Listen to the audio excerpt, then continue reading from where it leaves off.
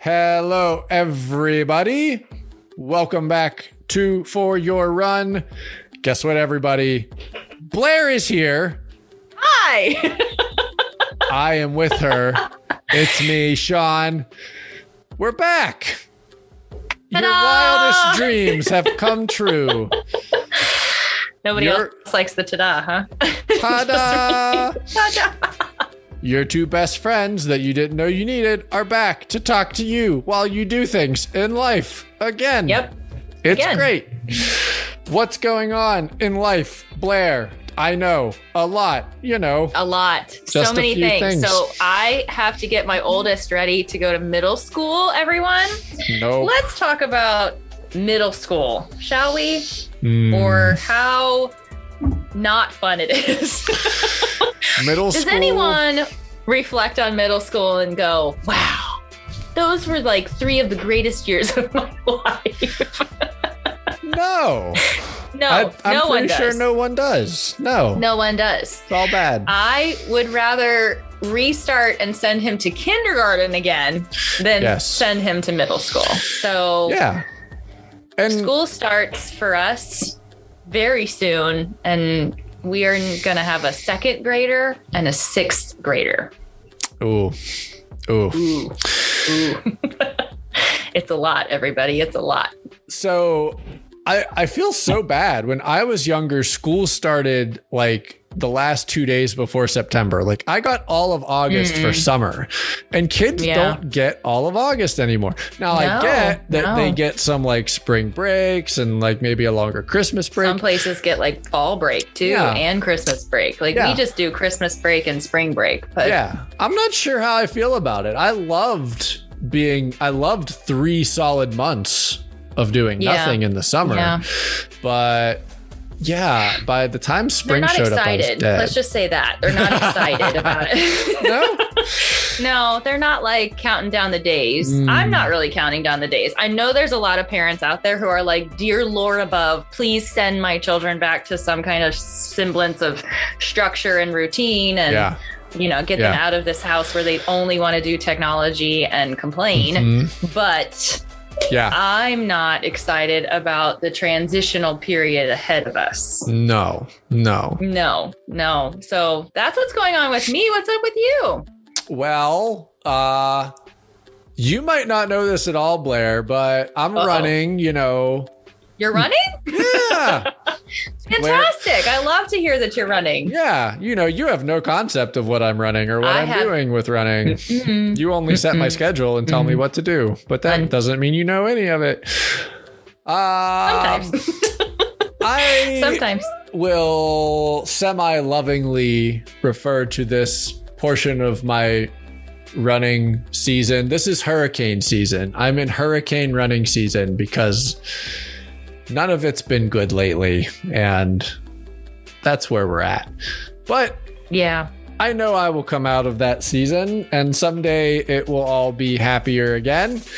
But right now, it is hurricane season, and that's where we are. But it sucks, and I'm trying to gather supplies, and there's a shortage, and I don't know if I should board up the windows or not board up the windows. No one can tell me what's going on. The weather people sometimes say things are happening, but then they're wrong.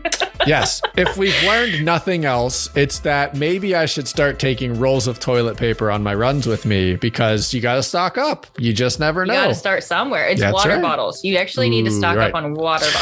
Right. Okay. Water's the thing to get. And bread, maybe some milk.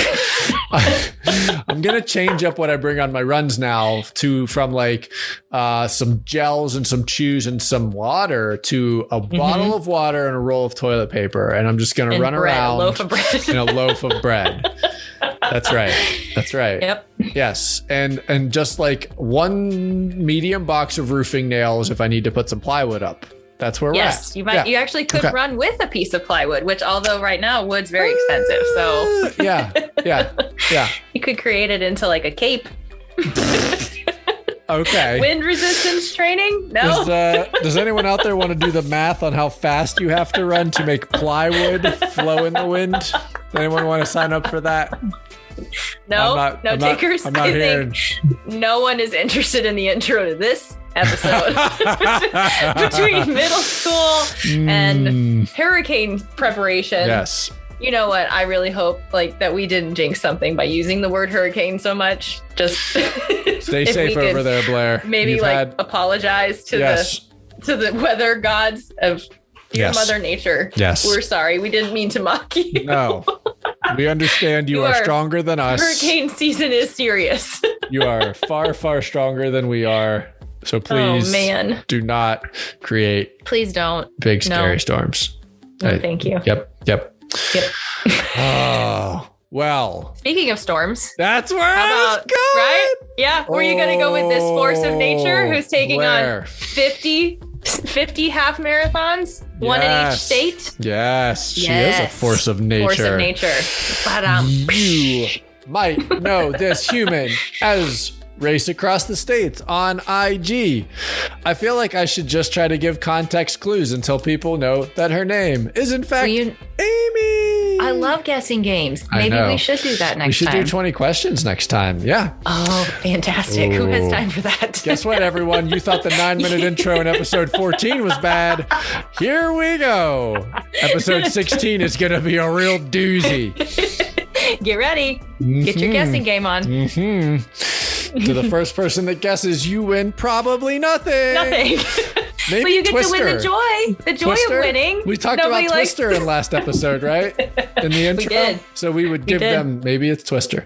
Oh, fantastic. Let's get back to Amy. She's doing a couple things. At least 5.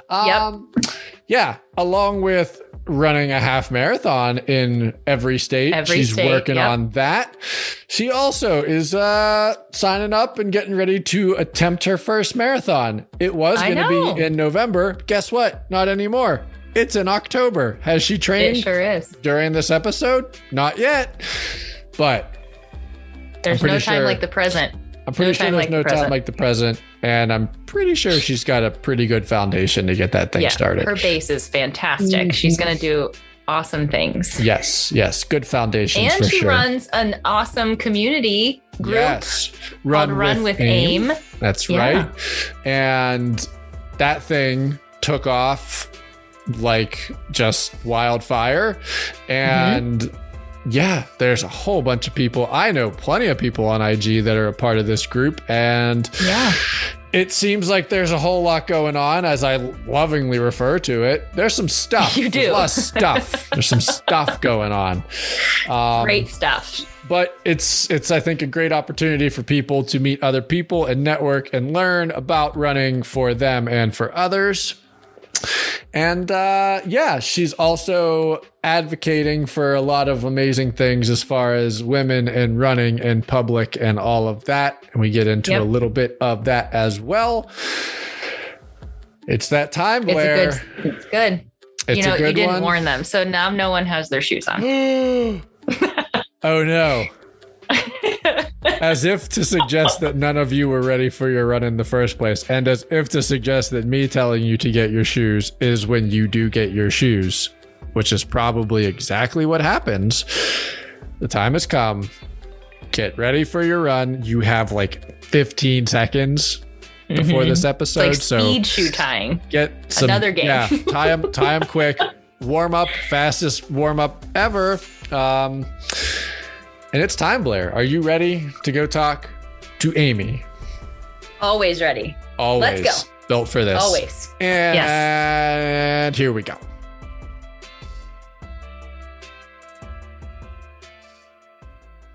Good nice to see you too. How? We said it at the same time again. I know. Oh, come on.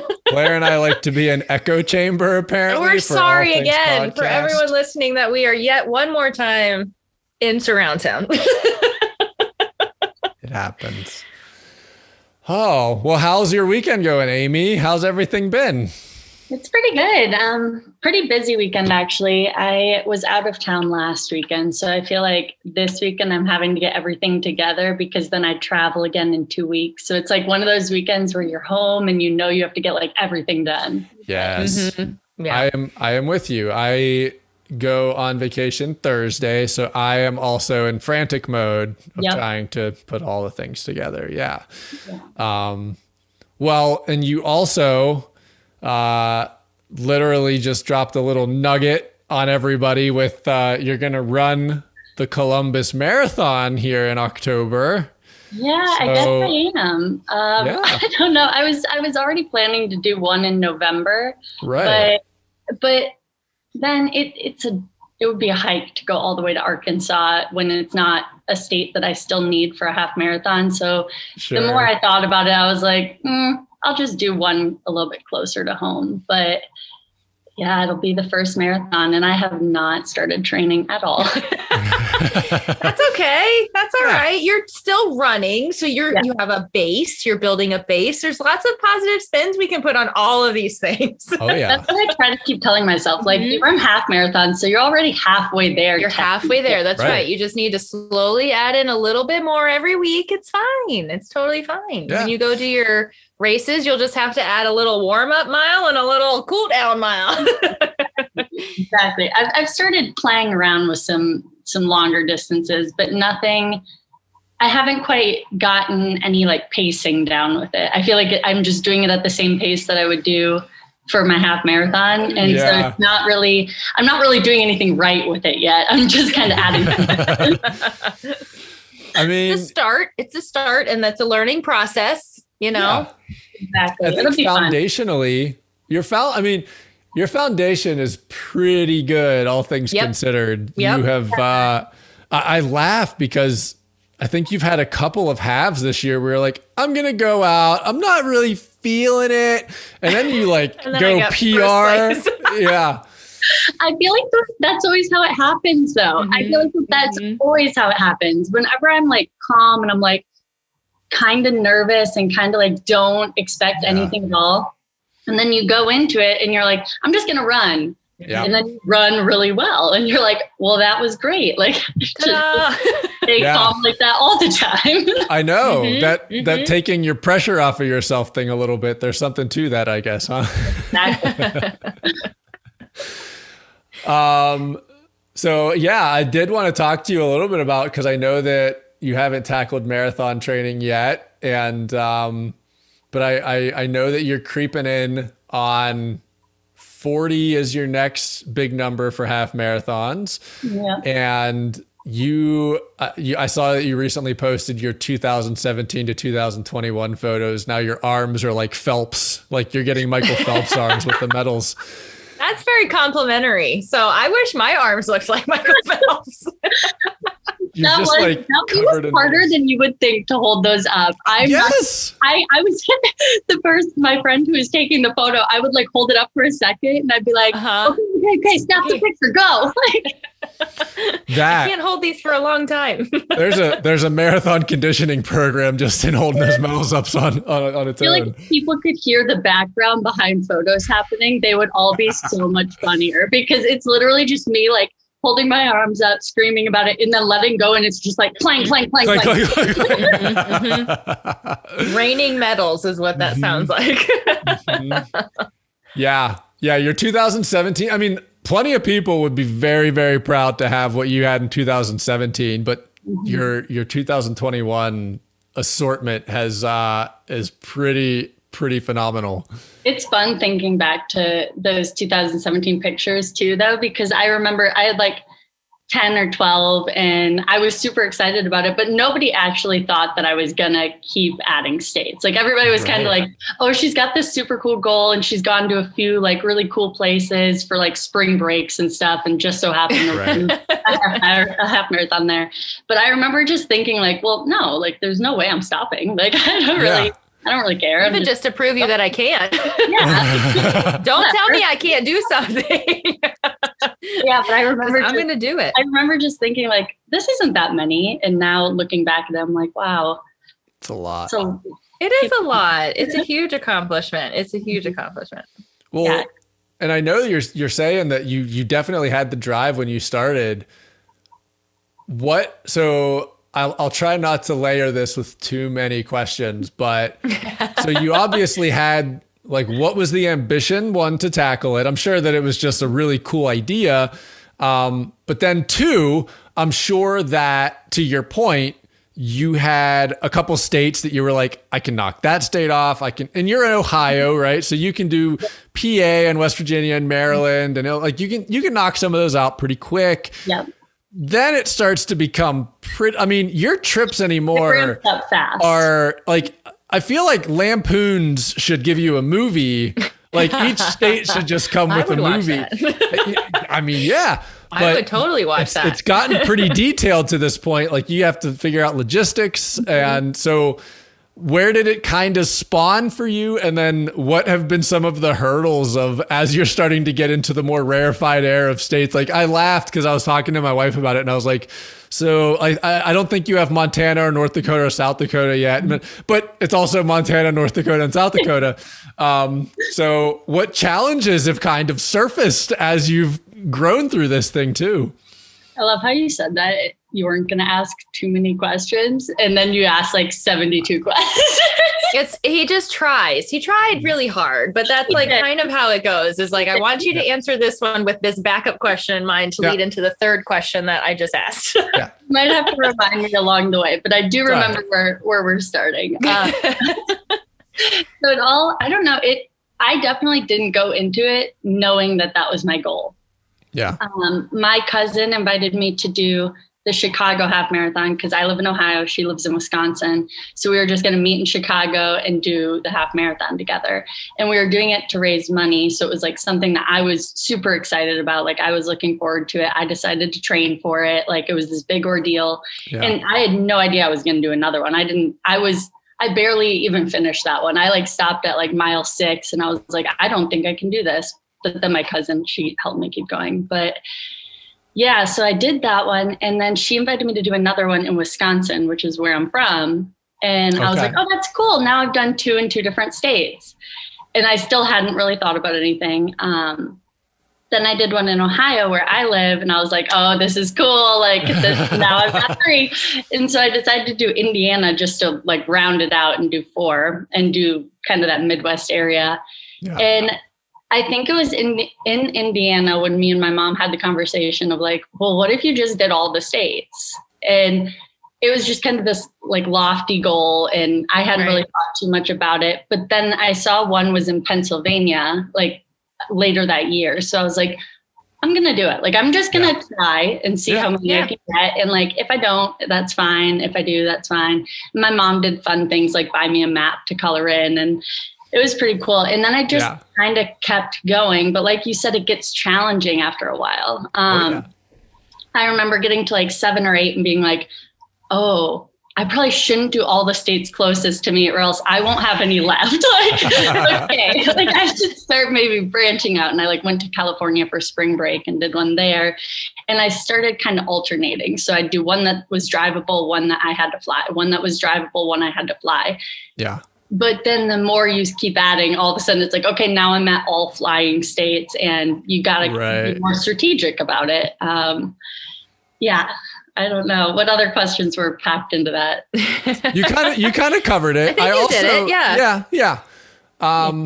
I also am interested. So I feel like so many people in the IG community are present with what you're doing now. Mm-hmm. So at first you were just like showing up as, hi, I'm Amy. Nobody knows me. I'm running this race. I feel like you probably show up with a little bit more to it now. I'm sure there's people that have never met you. Obviously, your Run with AIM comes with a whole lot of wonderful community members too. So what started probably as like, I'm stranger, I might meet some people, is probably now like a meet up, right? It's a whole nother level of probably a mini event plus a race. And how does that feel versus how it was? Yeah, I don't know. Starting the Instagram definitely changed things. I was sharing like with some close friends up until about 1.5 years ago when I started the account. I was just sharing within my family, like on Facebook and stuff like that. Right. And I noticed like it was a fun thing. Like whenever I did a state, people would get like kind of excited for me and ask me about it. And I was like, I should just start a separate account just like follow some runners, and like maybe people would think it's inspiring and want to do the states too. So, and almost kind of like as a diary for myself, right? Like, okay, I'll have all the pictures of all the states all in one spot so that I can look at it. And then it just kind of kept going, and I was like, wow, this is so cool. I didn't know there were so many like runners out there. I like never talked to runners. So I'm like, this is a lot of fun. But like you said, it definitely changed things. Now, what state did I just go to? New Jersey, I think it was. I like met up with a few of the girls in the group. And on top of that, I like was in the bathroom washing my hands, and some girl came up to me and was like, hey, I'm da-da-da from Instagram. Are you like, and I just remember being like, what in the world is this? Like, this is wild. Yeah. But it adds, I think, sometimes a level of pressure in my head. Like that is probably completely unnecessary, but sure. Sometimes I have to be really intentional about telling myself like, no, this is like your race for you. Right. It doesn't matter. And like, no matter what happens during that race, you're still going to post it just the same and be like, you're going to find the silver lining in whatever. And I have to remind myself of that so that I don't like put it all on myself about having to impress other people. Like that's not what it should be about. Well, and that's great. I mean, that's fantastic that you have had the, frame of mind to not bring so much of that. It's hard on Instagram with so many people on there. It can be tough not to compare yourself and not to be like, oh, this person did a half marathon in this time. Like I want to do that. Sure. And put yourself like to this breaking point where you shouldn't go for that kind of ideal. I've had a few moments like just kind of internal laughter of when you've gone to some of like, the more scarce states as far as participants go. And you've gotten really, really fast. I mean, I know, right? It's because you've done so many and you've worked so hard. But when you post that you're going somewhere, I'm like, these people don't even know what's like, Amy's coming. Like they don't, you know what I mean? Like you sign up, like if I knew who you were and I was just going to go run a half, say like in Pittsburgh or Morgantown, and I'd be like, yeah, probably like a couple hundred people. And then like if you would just like randomly show up, I'd be like, oh shit. Showed up. That's how I felt when I ran against Des Linden in Gulf Shores. All of a sudden, they're like warming up on the side, right? And everybody was, because it was during COVID, so we were all super spread out. And I'm like looking over there, and I was on the start line, right? Like on the start line. I was in the front of the pack, and they're like about to do the national anthem, and all of a sudden, all three of them just walk over and they clear everybody back like hundreds of feet. And it's just these three. And I was like, well, great. Like I thought they were doing the marathon. Guess not. Like, no. I remember being like, okay, reframe. It's fine. Like, it's fine. So you're not going to get first, second, third, or probably fourth. Like it's okay. Right. Yeah. I've really enjoyed seeing, I think you do a great job of framing the growth that you've had in running. I often ask people who come on kind of like, what would you say to the first version of yourself or anything like that? But I think that you've been really present with understanding who you were when you started versus where you are now. And that is one of the things that I always kind of look for in the takeaways from your races is that clarity of like, it's really, really hard to remember where you were and who you were as a runner versus where you are now. Blair and I joke with some people. I always am like keen to track out when people are like, I'll just run a half, like 13.1 becomes a trivial thing, but it wasn't when you started. Like 3 miles was, I can remember the first time I ran 3 miles as an adult. Like I ran cross country as a kid, and then it drops off the map and I picked up running later in life. But you start really like finding achievements in the 3s and the 5s and the 8s and the 10s. And then you run a half, and for some reason your mind like looks at the half marathon like as a golf club. Like, I mean, I could probably do 13.1 if I was in a pinch. I could probably do it. But the clarity you've had of like, this is what I used to be, and like I've had to do these things, whether it's your strength work, your core work, and so much of the stuff you do with Run with Aim that, you know, allows other people to have goals. I think it's cool that you also aim to hit those goals. Like, you just don't put them out there and be like, okay, bye, I'm going to go. Have a good time. Good luck. But, you know, I mean, so there's been a lot of growth, but so before halves, were you doing shorter runs, 5Ks, little stuff, or did you just jump right in when your friend hit you with the half and that was your entry point? Yeah, I had done soccer up through college, but when she asked me to do the half, I also did track in middle school, but nothing in high school. I only played soccer in high school and college. And when she asked me to do the half, I was like, all right, so I can probably run like 3 miles, maybe like if I really try, that's where I kind of started. And I had to build up using like the elliptical because I just didn't have the cardio yet. Mm-hmm. Yeah. And I remember thinking like, there's no way I can run 13 miles. And I would do like the elliptical for a bit, the treadmill for a bit. And then I slowly started adding treadmill because I just couldn't go that far yet. And I just kind of jumped into the half, but it's not to say it was very easy at all. Like I spent I think almost 8 months training because I just needed that much time to build up that cardio. Like I started so early because I knew, okay, you don't want to not think that you can do it when you get to race day. So I trained for a long time for that very first one. What is, everyone's had a different perception for marathon training. When I trained for my first full, my mind was like, you have to run at least 22. Like, right. It came with the same thing of like, there's a distance in my mind that I know if I hit that, because there's a lot of training plans that'll say 16 and you're good. And I'm thinking there's 10 miles after what you're saying should be the most I run.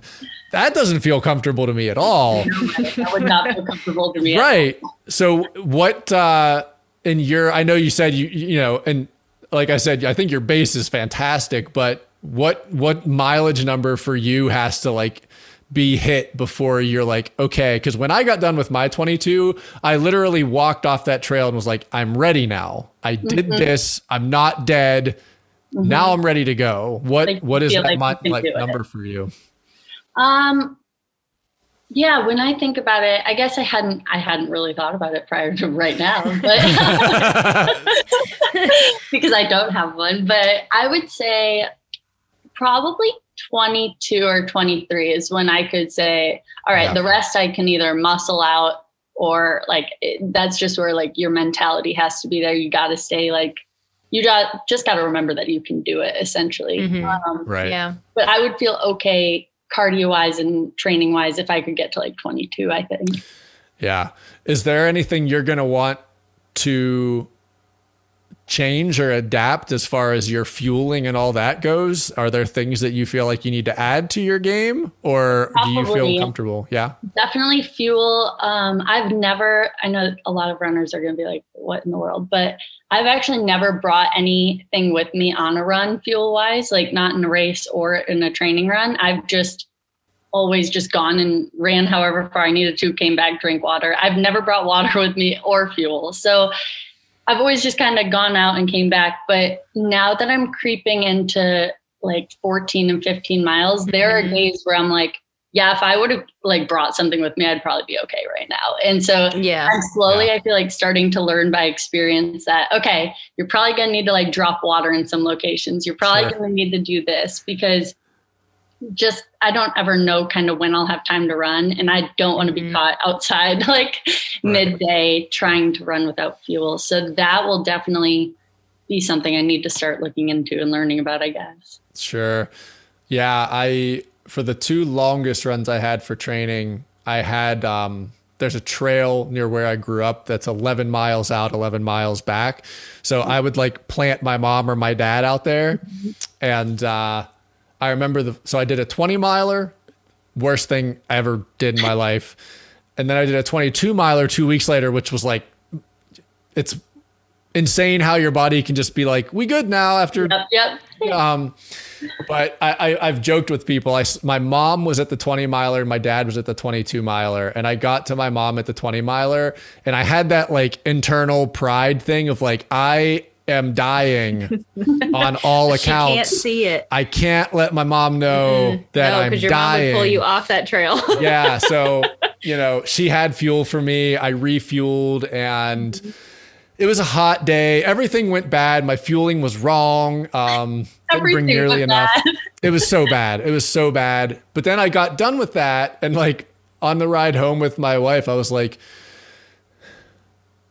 if I can survive what was arguably the worst 4 hours and 20 minutes of my life, I can, the 22 miler came with a whole new set of rules because, you learned so much from what was a really, really bad experience. Yeah. But yeah, we actually just joked. I was talking about when they did the Breaking 2 Nike documentary, one of the marathoners is like a 2:07 marathoner, and that person wasn't drinking water for the race at all.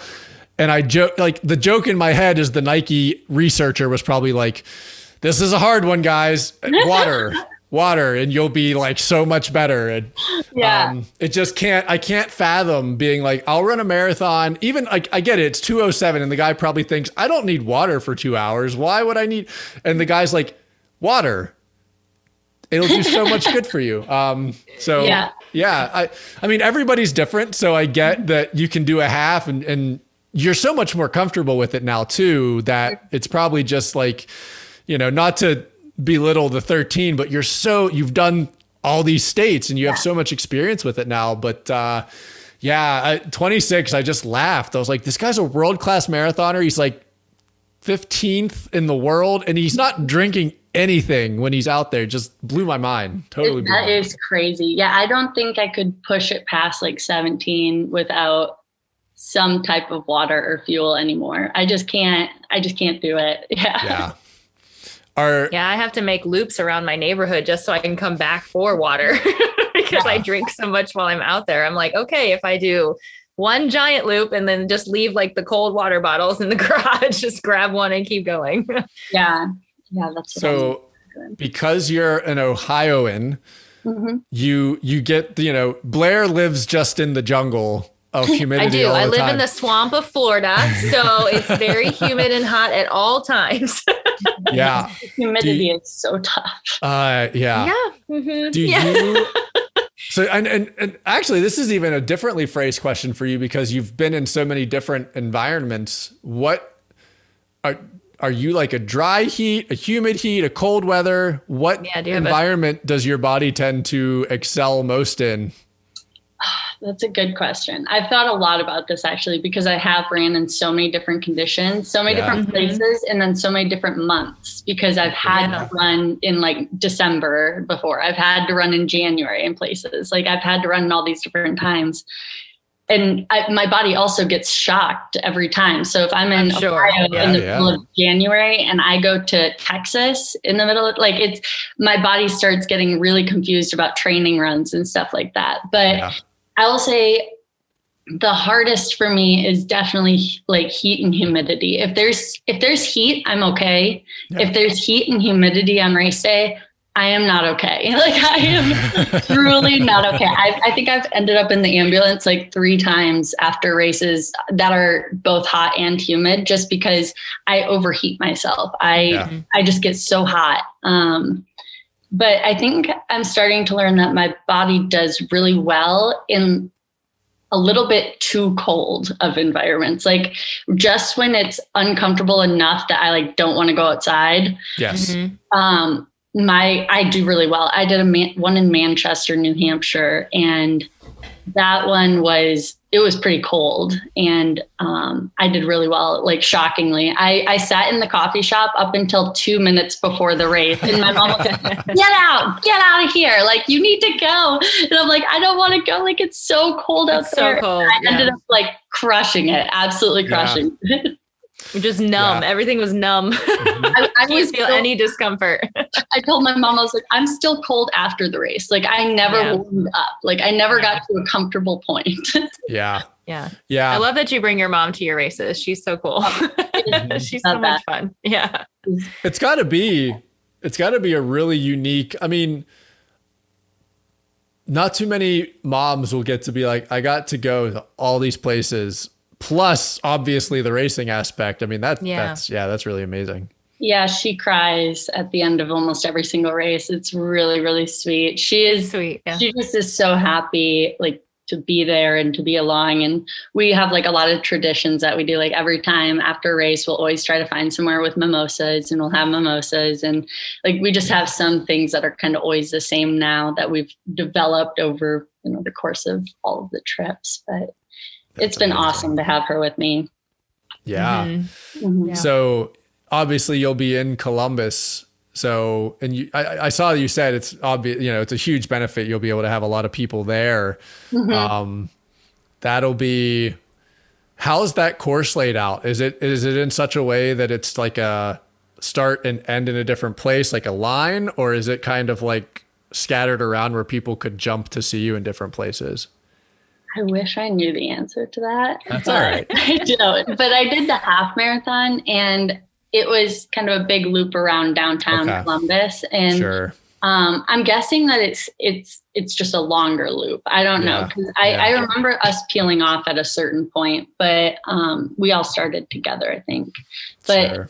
I heard it's a really great course. It's like one of the top ones that people go to, like Boston Qualified and stuff. So I don't know. I'm excited to see what it's like. Usually I don't look up the course ahead of time, actually, and that has been detrimental in some ways. So maybe I should, because there was once in Kentucky, I looked up the race the night before and I was like, okay, let's see what this is all about. And it said trail race. And I was like, right. Like, okay. Didn't know that. That's cool. Like, okay. So that was a surprise. Yeah. That flips things just a little bit. Mm-hmm. It was my first trail race too, so I was like, I don't know what to expect. What am I doing? What am I doing? The girl next to me was like, "Where's your water?" And I was like, "I don't have any water." And she's like, "Have you ever done a trail race before?" And I was like, "No." Nope, sure haven't. She was looking at me like, "All right, like, good luck." But here I am. But I'm ready. Yeah. It was all right. I did get lost, though. I got lost. I would too. It's not marked the same. Yeah. I called my mom crying because I ran with my phone at that point, and I called my mom crying, like, I'm on the course, I'm lost. And she's like, well, I don't know where you are. Right. Yeah. You're in the middle of the woods. Look for people. Like, look for somebody else. I'm in the middle of the woods. I can't see anybody. I see a tree, another tree, and more trees. I ended up finding my way, but it was an event. It's an experience. Yep. So you've got a couple of pretty outstanding states to try and hit with your 50-50. Mm-hmm. Is there anything else floating in your mind above the 50 and 50, or once you cross that barrier, you'll see where your head's at?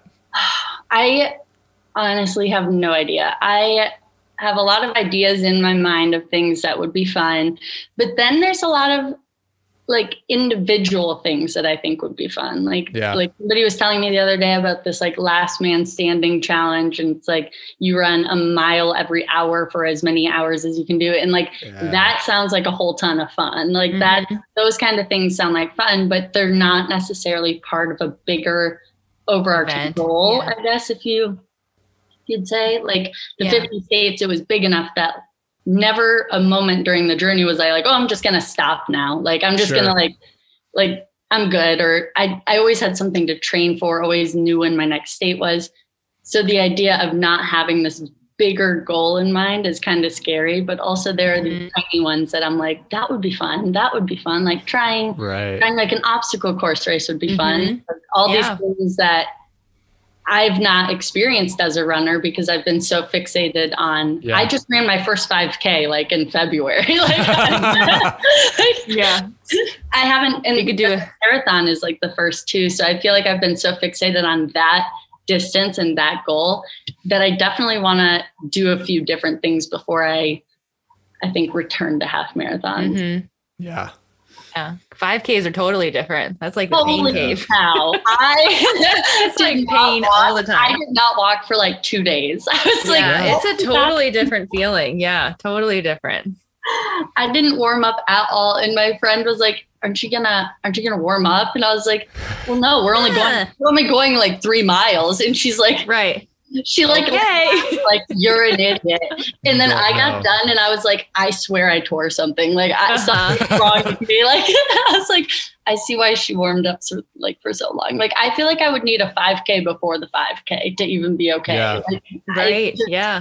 You just have to go so fast. I got absolutely demolished in that race. It's a different beast to, like, all of it is, like you said, like the obstacle course, that's totally different. You'd have to train a whole different way for that. Like even racing a 10K is different. Mm-hmm. Yeah. It's so different. I can't, and then a mile every hour for as many hours as you can do it. Like, I don't even know how you train for that. I don't either. Well, and my mental makeup is such that whatever my mile was for the first hour, I'd be like, well, I can't run slower than that mile. So then I'd want it to become like a progression run. Yeah. You add this extra challenge within it. Right. Yeah. So your first one better be really slow. Yeah. I would be the same way probably. Yeah. When it comes to running for you, so do you consider your strength or your equalness? Do you think that the physical part has been the easier part, or do you think the mental part has been the easier part? And which one do you have to work on more? I would say in general, I think the mental part is the hardest thing. I think it's the like idea of like having to stay consistent and having to actually enjoy it and not make it a chore, and like having to find like those little goals to keep you on track and having to make time for it. And like, I think that bundle of challenges is bigger than any physical challenge, because physically, like, you can train for that, but mentally I feel like it's tough to train yourself on that. Yeah. Has there been anything? So like you said, you've been so half focused. Mm-hmm. Do you get to mile like 10 now and be like, just gonna get these last, is there anything like that hits you now? Or is it just become so like familiar that it's all gone? I've tried to switch things up at different points. Like when I felt things were getting, like I was getting kind of in like a rut. I forget where I was, but I think it was in Manchester. That was the first time I ran without like looking at my watch. So I just ran and so I did a few races like that because I was like, okay, I'm getting so fixated on these times and fixated on like getting to this mile marker or getting to this mile. And like, every time I saw 10, I'd be like, okay, now I have to go slower, or now I have to like do this. And I had this routine in my head so much so that I felt like I was psyching myself out because I kept telling myself the same thing instead of listening to my body.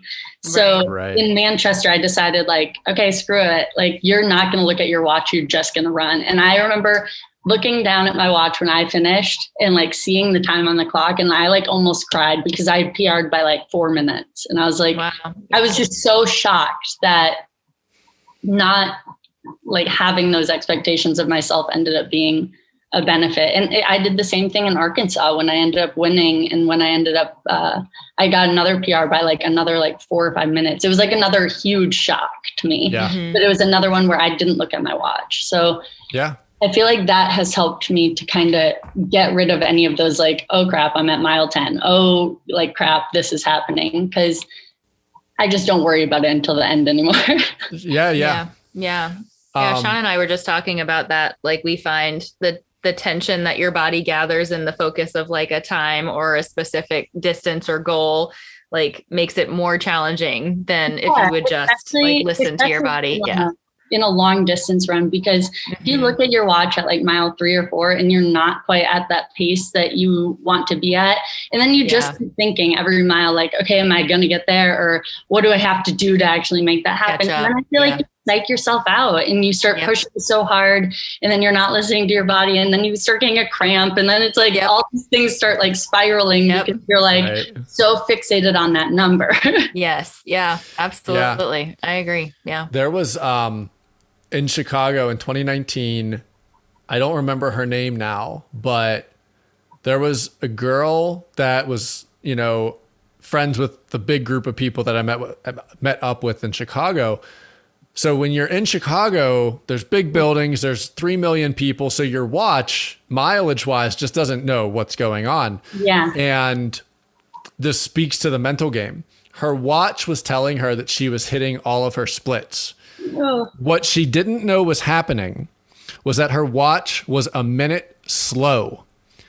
She had a 34 or a 37 minute PR and BQ'd because she thought she was running a pace that she had trained at, and she was actually running a minute faster per mile. Cow. Wow. Her brain was like, oh, I'm hitting my pace. There was no point where she thought, oh my God, I'm sprinting. I'm working too hard. Right? She was running half pace and she didn't even know it. That's such a good example of how the mental game actually is. Like that's the one you want to master, because it, like, your body can do things that you don't even know that it can do because you are thinking a certain way, or because you don't have all the information or whatever. I had the opposite thing happen to me actually. And, when I went to Gulf Shores, where my watch was like showing me a certain pace, which was a PR. And I got to the end and I was crushed because the actually official time was a different time than my overall time. And I was like, I was so upset because I had gotten so fixated on like, oh yeah, I'm going to PR. And then I didn't. And so I had to like kind of shift my whole thinking of, I don't know, just like remembering that the mental part is the more important thing, and I don't need to worry about the pace as much. Yeah, absolutely. So we've talked about Run with Aim a little bit, but I have a couple of friends that are in Run with Aim and do all the stuff and try to fill. There's a lot of stuff. There's a lot of stuff. A perfect description of it. Just challenge. They're doing a challenge, and they're developing community and camaraderie, is what he said. If you want, I can get that snippet out of the podcast for you. You can just run it. Sean says it's a lot of stuff. They have a great time. They all love it. I mean, they all have really like a great time with it. But I always look at it and like you do the weekend challenges and all these things, and I'm like part of me wants to be like, yeah, that like the drink and like walk so much and do this and do that. And I'm always like, that looks like a really great time. And then I'm always like, that's so much stuff. But I say so much stuff, especially with respect to you, because you're overseeing all of that, which I'm sure is a thing to manage unto itself. I'm positive. But how did that start? Yeah. And I will stop right there and let you answer that question. Thanks.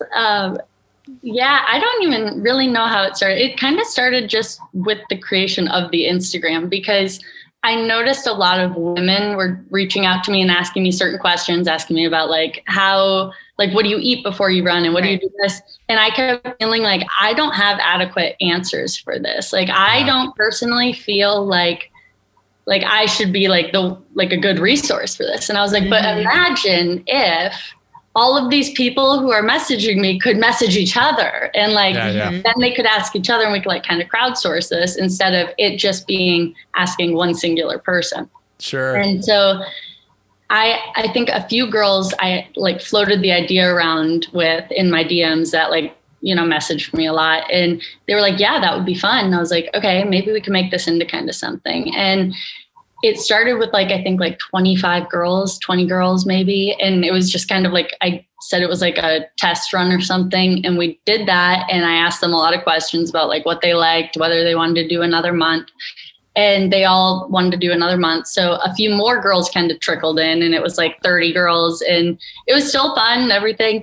But then what happened was a lot of people started like trickling in, and then all of a sudden it was like 80 and 100 people, and we were all in one group. And I remember on the first day we do like introductions, and I signed in the afternoon to like check out like everybody's, and there were 500 comments on one thread. And I was like, oh, and you're like, no. Just close the laptop and slowly back away. Too much. I remember being shocked, like, oh, this isn't good. Like, we're going to have to break this back up. But everybody who was in the group was kind of like, we want to keep being together, but it's just so overwhelming. And I was like, trust me, I know. Like, you guys have no idea. But then we started doing teams, and that's been a lot of fun, just because I feel like it adds another kind of dimension to it and another sense of community within the community, just because it's a closer knit thing and they're all working together towards something, which is, I feel like it's even, I don't know, it helps people actually get to know each other, because instead of just one big group, they kind of have to talk to each other. Yeah. Well, and like I've talked to a couple people just about like Instagram or Facebook. I mean, Twitter's really not the same as what those networks are anymore, but like humans are so used to like that tribe mentality. Like humanity has adapted so fast that like we really can't keep up with it. Like we're trying really hard, but like our bodies are like, we don't know what this is. So I think the whole teams thing is a really healthy approach, because like to what you said, for anybody to open that up and be like 500, like I would literally do what I said to you just, I'd be like, close the laptop and slowly back away. I would just be like, that's a lot to tackle. So that team mentality, I think, is really healthy, because then it still allows for the entire thing to be approachable of like, I have 25 to 30 people. I'm not severely overwhelmed. It's been tough though, because it's been hard to find that balance between like encouraging people to do too much, but also striking a balance of like, okay, I need to be the one that puts those boundaries out there. Like I need to put these boundaries so that they feel comfortable having boundaries, and it's not everybody feeling like they have to keep up all the time. So I've started slowly adding in boundaries of like, okay, you only have to do 2 of the challenges each month instead of all 4, because like you take a vacation and that's okay. And you don't have to like tell us that you're taking a vacation. Like that's fine. Like, nobody cares. Like you're not going to get penalized for that. But I've had to like put those boundaries just to encourage people to not feel like they always have to do all the things and do everything all the time. Yeah. Well, I mean, I think that's super healthy too, because to your point, I'm sure that a lot of people would probably, I was thinking directly to like, you know, we have a couple friends, like Blair kind of does this sometimes, but like they can get way too absorbed into the Peloton stack where like, they're like, well, I was going to do a run and a stretch, but then like 9 classes later in one day, they're like, holy, like, I'm like, I can't do 9 classes in a month. And they're just like hitting the stack, like, and there's just no off switch. No, I do 3. That's my number 3, you know, death by 20s. 20, that's commendable. 20. That's commendable. That's all I have time for in my day is 60 minutes. I have a sister-in-law, like some days my wife and I will like she's friends with us on Peloton, and we'll be like, scroll like for her day. We're just like, what happened? So yeah, well, it's like a 5, a 10, and another 10, a 5, and so like, you know, they all add up to like some 45 minutes, but 9 different ways. I mean, there's days where she's got 3 hours of just block. Oh my God. I don't have 3 hours. Yeah. So breaking it up and giving people, I mean, I think it's really important too, giving people the grace to be compassionate. That's probably, I mean, that's a really healthy way to kind of bring that into it too, because it's probably also, I mean, possibly even introducing some of them to the notion of being kind to yourself. So I think I've talked to a lot of the girls one-on-one about that, because actually a lot of girls have reached out to me and like thanked me for that very thing of like, wow, I noticed that like I'm doing a lot more than I ever like commended myself for. Like and they're giving themselves that kindness and that flexibility to not feel like they have to do this and this and this, because I feel like seeing the other women share like, oh, I didn't have time for this, or I wasn't able to do this because this got in the way. It's like a reminder that, that does happen and that's normal. And some weeks are like that. And it's nice to be able to talk about it and not like have it just sitting in your head of like, oh, I didn't do that. Like I'm a failure. Right. I'm feeling guilty about it. Right. Yeah.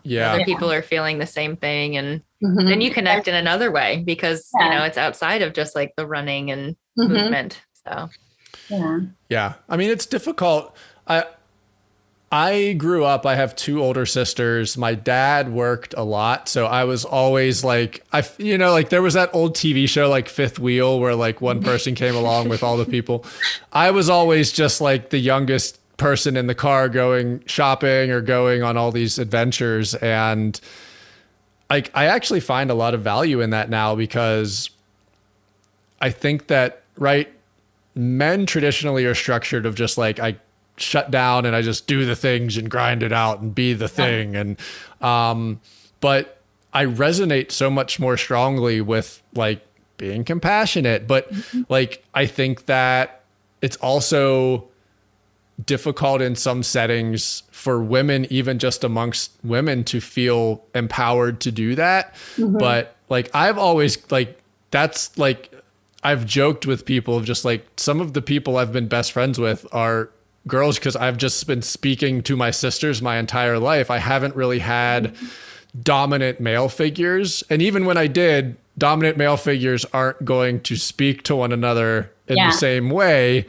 We're just going to be like, what'd you do today? I carried a stick around. Like, you know, they're not having deep conversations by any stretch of the imagination.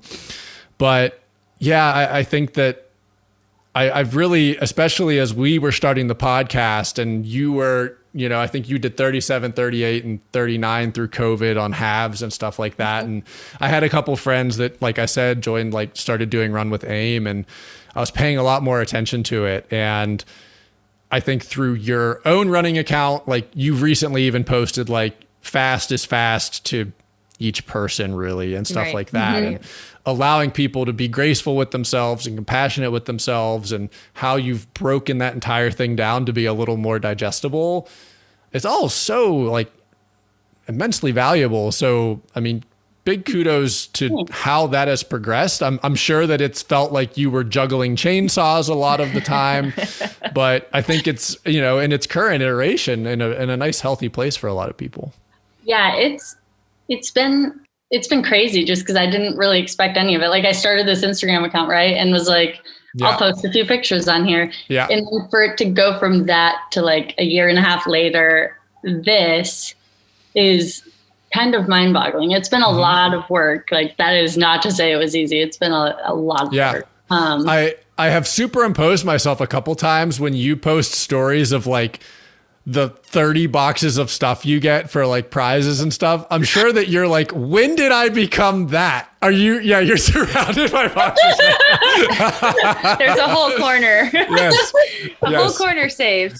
Do you sometimes stop yourself and go, when did I become that? What am I doing? Like, what just happened? Yeah, it is crazy. I feel like I've had to get really familiar with some skills that I was not even aware of, like shipping and keeping track and management and tracking everything, like tracking which brands I've reached out to, which brands have sent stuff, which brands like I've sent an email to, which ones have arrived, which ones haven't arrived, who I need to follow up with, like all of these things. And I'm like, where does somebody track this? Or how do you do this? What is the Google form? Like, I don't know any of these things. So it's been awesome just because I feel like I'm learning so much as I go.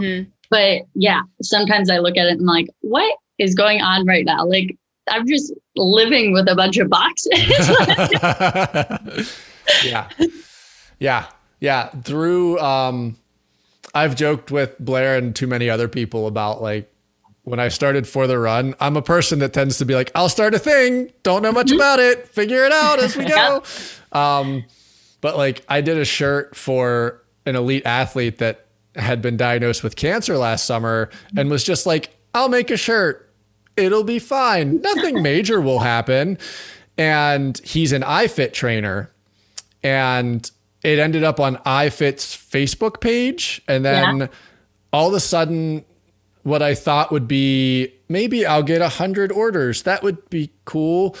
I had like 470 people order shirts. And then I was like, how do I pack 470 things? How do I logistically manage this?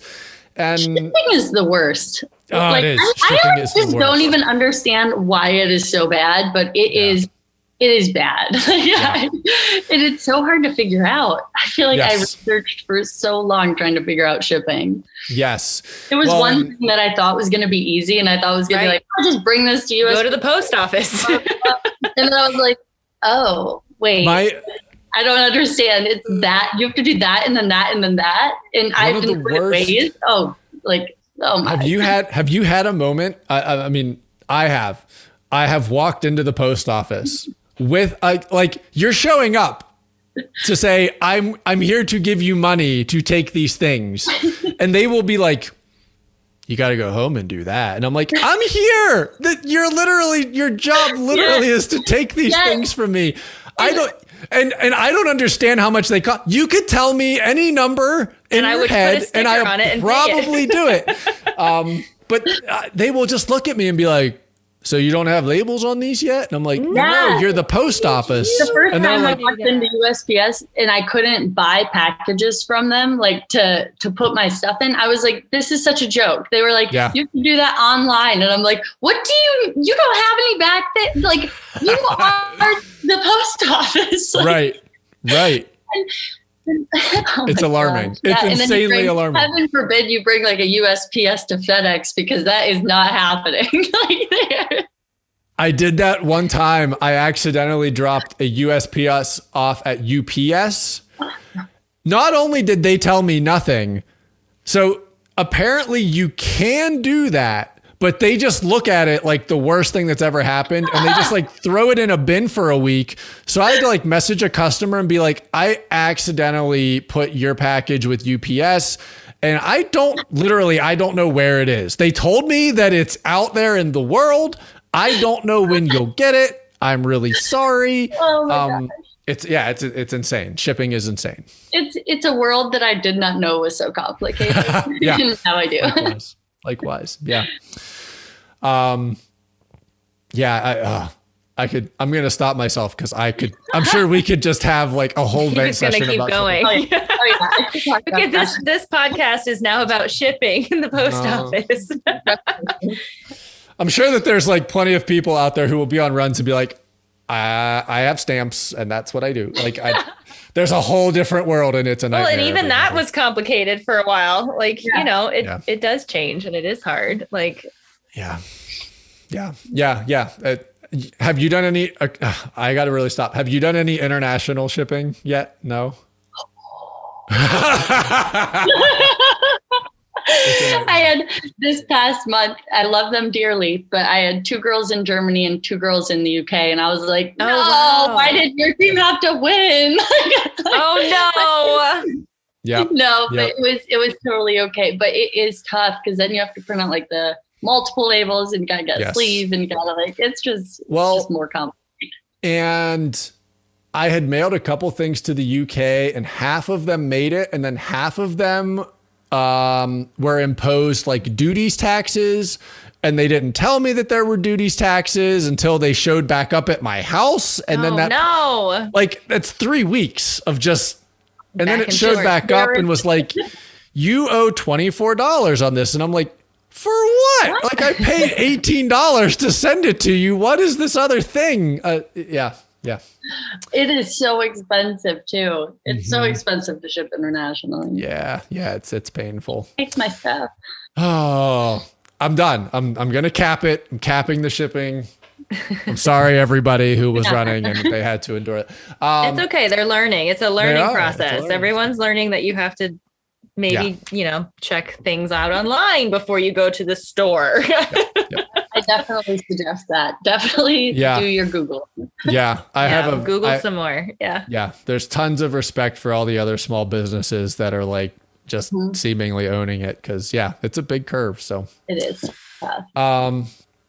So with Run with Aim, I know that you've also, and I always try and at least message you or like it or something, but you've done some really fantastic things about being vocal about how people want to roll their windows down and be obnoxious a-holes. And I agree with all of it.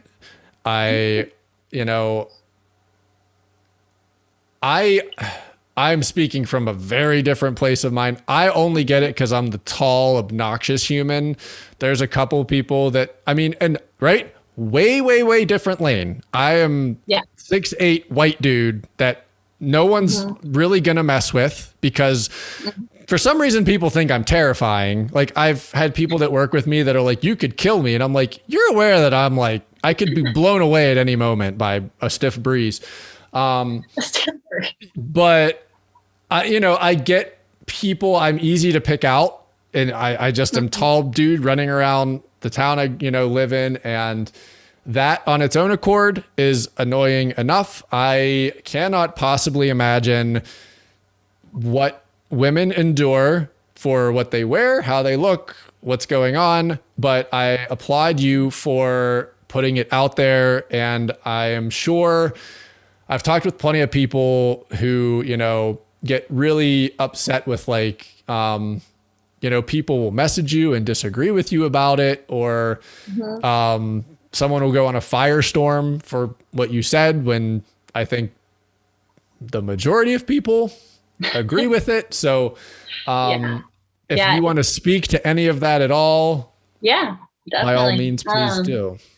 I obviously I didn't, that wasn't something I ever assumed I was going to put on my Instagram. It just kind of all of a sudden when COVID started, the gyms closed because I was mostly a treadmill runner. So like I would go to the treadmill, do my treadmill running. Like I didn't really think that much about it. Like I did whenever I did my outdoor runs and something would happen, I'd be like, that's annoying. That's annoying. That's annoying.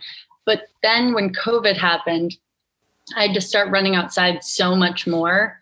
And I just noticed how much it was happening and how mad I was getting. There was this one time that I rarely go out with a training run and I'm like, I have to hit this pace. I want to hit this pace. Like that rarely happens for me. So I was pretty pumped up and I was like, I'm going to go for this pace.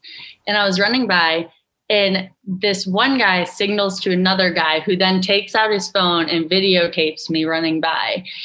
And I lost my breath because I was just so mad. And I remember just like almost being throw up upset. Like I was to the point where my emotions were so high because I was like, what is that? And then they both are laughing and they're like hitting each other and pointing at me. And it's like, what is going on? And I just got so mad that's when I was like, I'm gonna start talking about this because this is that is not okay. And that's not cool. And there have been some other really scary situations where that one was just obnoxious and made me mad. But then there are the situations on the flip side that are terrifying. Yeah. And I've had cars when I'm driving and it's a road and it's pretty isolated and it's morning time and I'm running down and a car will slow down to 2 miles per hour past me. And the whole time I'm already thinking, okay, if he gets out of his car, where am I going? Am I going into the woods? Am I starting to scream? Am I gonna go to a building? What's around me? And you have to be so aware. And it's just, it's to the point where that kind of stuff shouldn't be happening. That person should have the awareness to be able to say, this might be scary. Like, like I get it if that's not somebody who would ever like do something like that, but we don't know that. Right. And it's not fair for you to just feel like you can do whatever you want because you want to and not think about the impact that it has on other people. It just like kind of shocks me. Yeah. No, I always have like as I've become more and more of a runner, my nature anymore is to try and be like really positive to people. Mm-hmm. But again, I also know that I am really tall, and sometimes like depending on how a route is being run, you can just come around a corner and catch somebody. Yeah. But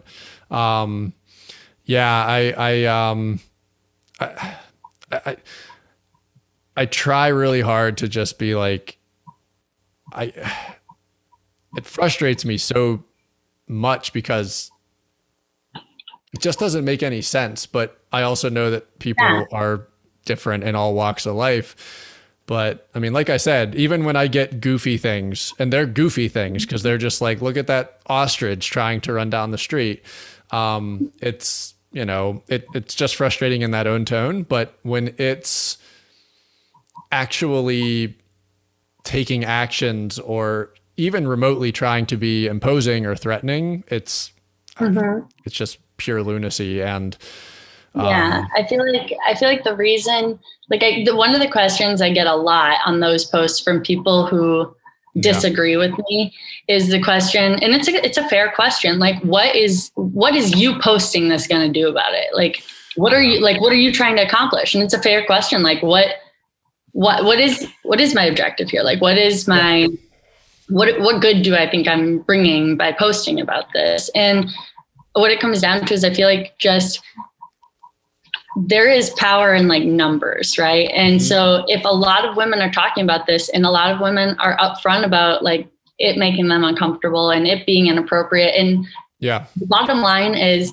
it is not beneficial for them or us. Like, no woman is going to see somebody who's gawking at them and say, oh yeah, that guy, like, like that is not what we're thinking. We're thinking that's super annoying. Like, and automatically, like that person probably has a negative taste in our mouth. So shouting at us, catcalling us, like that kind of thing isn't beneficial for them or us. And that is kind of the point that I think if they see more of that and they see women talking about like, this is not cool, like, I don't like it, like it's annoying, it's frustrating, it might end up making somebody think twice about, okay, like actually that's probably not going to do anything for me. Like, that thing. Yeah. I mean, really there, right before COVID, when Ahmaud Arbery happened. And there was also another runner who had been, I think it was a woman had gone out running and just disappeared. And I had conversations with people. I thought a lot about it. And to your point, I was like, what in the, like, I'm the type of person that when something bad happens, and it kind of bites me in the ass sometimes because I overextend myself. But like when that happens, I'm just like, what in the hell can I do? Like what I have to, there has to be something I can do. I can't do nothing that doesn't feel remotely like the logical thing to do. And yeah, I mean, I wrote so many things down in February last year of just like, is there conservancies that do like, right? Like there are conservancies that keep trails up and like, but what are you going to do? Put guards on trails, but what does that do? Cause they can't be everywhere all the time. And, and I think to your point, it's a very good point. I mean, strengthen numbers in terms of just communicating about it and making it as known as it can possibly be. And making it more like aware to look out for it, even like to look out for like the woman is running alone, like, and you are driving by, like maybe just have a little bit more mindfulness of like, okay, she's safe. Like nobody's around her. Like, all right, like there is strength in people just looking out for each other and like having that awareness and having that awareness of even like, okay, do I appear threatening right now? Like if I'm running up behind this girl, maybe I could move over a little bit, or maybe I could like wave her down or like say, excuse me and stuff like that. Like we're just, you can alleviate a lot of the fears if you minimize some of those not necessary ones, like right, space and stuff like that. Yeah. Or for like women to feel like they have the power to speak up too. Yeah, you know, exactly. I think a lot of people are just unsure of how to handle a situation like that. But the more we talk about it, the easier it is for all of us to find power in the words we say. Yeah. And to see how many other women are talking about it. Like experiencing it. Yeah. When I post something and there's 70 comments of women like, this happened to me, this happened. Like, I hate when this happens. It's like seeing everybody being able to share that. It's a good thing to create that space, I feel like. I agree. Yeah, absolutely. And figure out what to do to be safer as a community. Yeah. 100%. I'm going to think a lot more about this. Because honestly, and I actually told Blair this, the idea for starting this podcast was right after Ahmaud Arbery happened, because I was just like, I don't know, like, it was so overwhelming. What in the world do you possibly do? And just one of the landing points was just like, you talk about it, and it's going to be painful a lot. Uncomfortable, right? And I mean, I am, like I said, I have an entirely different set of experiences. The only like silver lining I have is that I had two older sisters, and they would constantly have things happen to them, and they would come home and just like, sometimes I would just be in my basement, like playing with cars, and my oldest sister would just be like, never do that. And I'd be like, okay, I won't do that. But you know, so my entire life, I've kind of like come with some sense of like, my sisters would just come home sometimes with these really massive rages of frustration. And at the very least, I feel like it gave me perspective to be respectful. And it's tough because you have to remember, like, I have to remind myself sometimes when I post things like that everybody has different backgrounds and everybody has different experiences. And I don't know why somebody might think that that's okay. Like, that might be all they saw, or that might be all they know. And I used to teach preschool. So I always try to think about like, okay, what was that person's like experience that led them to like thinking that this is okay? Or like, what is it that like gave them that impression? And trying to like really remember that some of these things were learned like somewhere, and you know, I'm not perfect either. Like, so I try to remind myself of that, but it can be tough too. Like, it can definitely be tough. I had read a couple of things recently that are really, really interesting about like, they're starting to do some like types of research where they're discovering that people are born not obviously with memories of people that were before them, but you kind of come pre-programmed with some of the traumas of either your parents or their parents or their parents' parents. And like, my mind landed at, well, no wonder. And it's not to spark like, Jesus, what are we going to do with all this? But it's no wonder that, in my purview at least, things are seemingly getting a little more black and white with people all the time. Because if that's the way that people are just being born, then the experience just continues to like elevate and expand and get heightened. And what people are coming with, and it's not to say that you can't change your programming, but like, I joked with my mom, like, I don't particularly like spiders. They just freak me out. I don't really like them that much. I have this joke of, I lived in an apartment. Like, the first time I really moved out on my own, there was a spider in the kitchen of my apartment. And instead of like being tough, 6'8" guy, again, not tough. Instead of like walking up, stepping on it, or like putting it in a box and taking it outside, I picked up a 6-foot coffee table and threw the coffee table at the spider. Because I was like, I'm not getting close to it. I need to be as far away. So what's the longest thing I have that can impose the most damage? So I picked up an IKEA table and just like flipped it upside down and killed the spider. And this person runs up the steps because they think I've died. Like they think the person above them just died. Across the living room. So they knock on my door very frantically and they go, "What? Are you okay? What's?" And I go, I'm sorry. And again, I had no perspective. Spider. Yeah. All I said was I killed a spider, and the guy went, "What? What? With another person?" And and so I told my mom, I was like, something about spiders. Maybe she goes, "I used to have nightmares about spiders when I was a kid."